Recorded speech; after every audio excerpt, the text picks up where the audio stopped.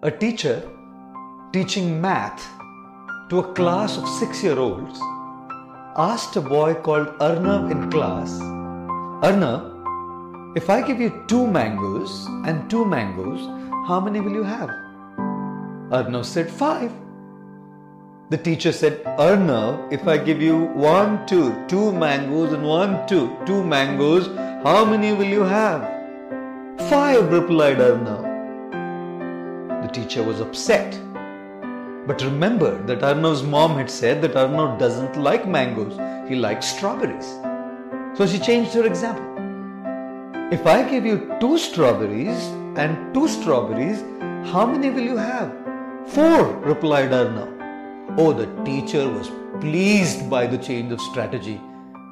Just to confirm that Arnav had understood his math right, she asked Arnav again, "Arnav, if I give you 2 mangoes and 2 mangoes, how many will you have?" Arnav replied, 5. The teacher was now annoyed. How can 2 and 2 strawberries be 4 and 2 and 2 mangoes be 5? Arnav replied, "I already have 1 mango in my bag, madam." Who was right? Was the teacher wrong? No, because 2 plus 2 is 4. Was Arnav wrong?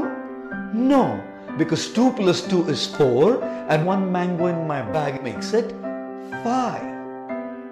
Isn't it a fact that all kinds of conflicts come because of the gap between technical rightness and practical rightness? The teacher was technically right. Technical rightness means to see the obvious. Technical rightness means to see what is visible. And Arnav was practically right. Practical rightness means to see beyond the obvious. Practical rightness means to see beyond what is visibly seen. Practical rightness means to see the hidden mango.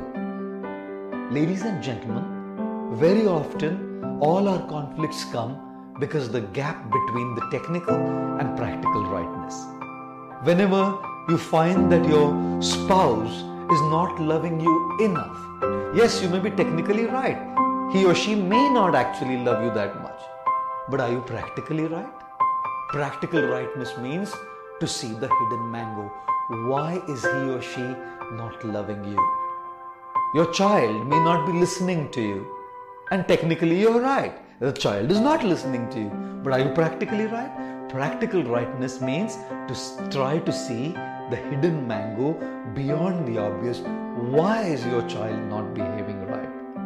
The next time you see someone not fit into your definition of what is technically right, please do not be judgmental.